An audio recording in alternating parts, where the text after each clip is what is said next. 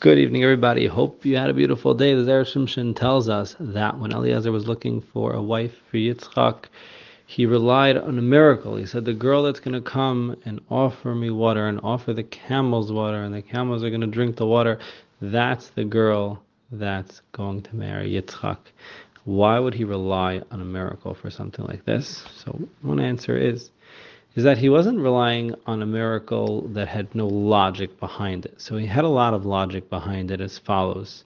There was a donkey that belonged to Pinchas ben Yair that wouldn't eat any grain that didn't have trumas and maasros taken off of it. So it was able to detect. It was the animal of such a big tzaddik, it would watch what it ate.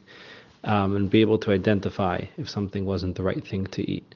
So the same thing went with the camels of Avram Avinu. The camels of Avram Avinu did not graze in fields that didn't belong to them.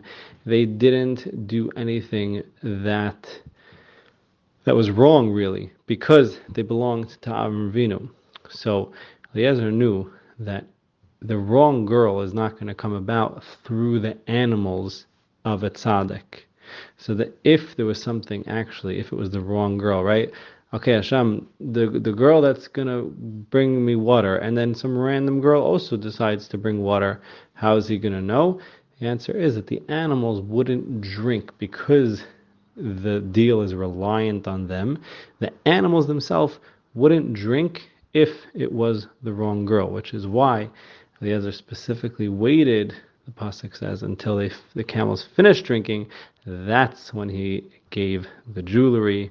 That's when it was a done deal, and he knew that she was the one for Yitzchak. So we see the power that the animals of tzaddik has, what belongs to them, their influence, and so much more than just their influence, carries over. We should realize that we have that same power with people, not just animals, but with people in our life. We have such a great influence. Everybody influences everybody, and we should all merit to be a positive influence, and an influence that brings simcha, that brings comfort, that brings joy, that bringing other people closer to relationship with Hashem and healthy relationships. We should all be zeicha to have that incredible influence. Everyone should have all the brachas and Shemesh. Have a beautiful night.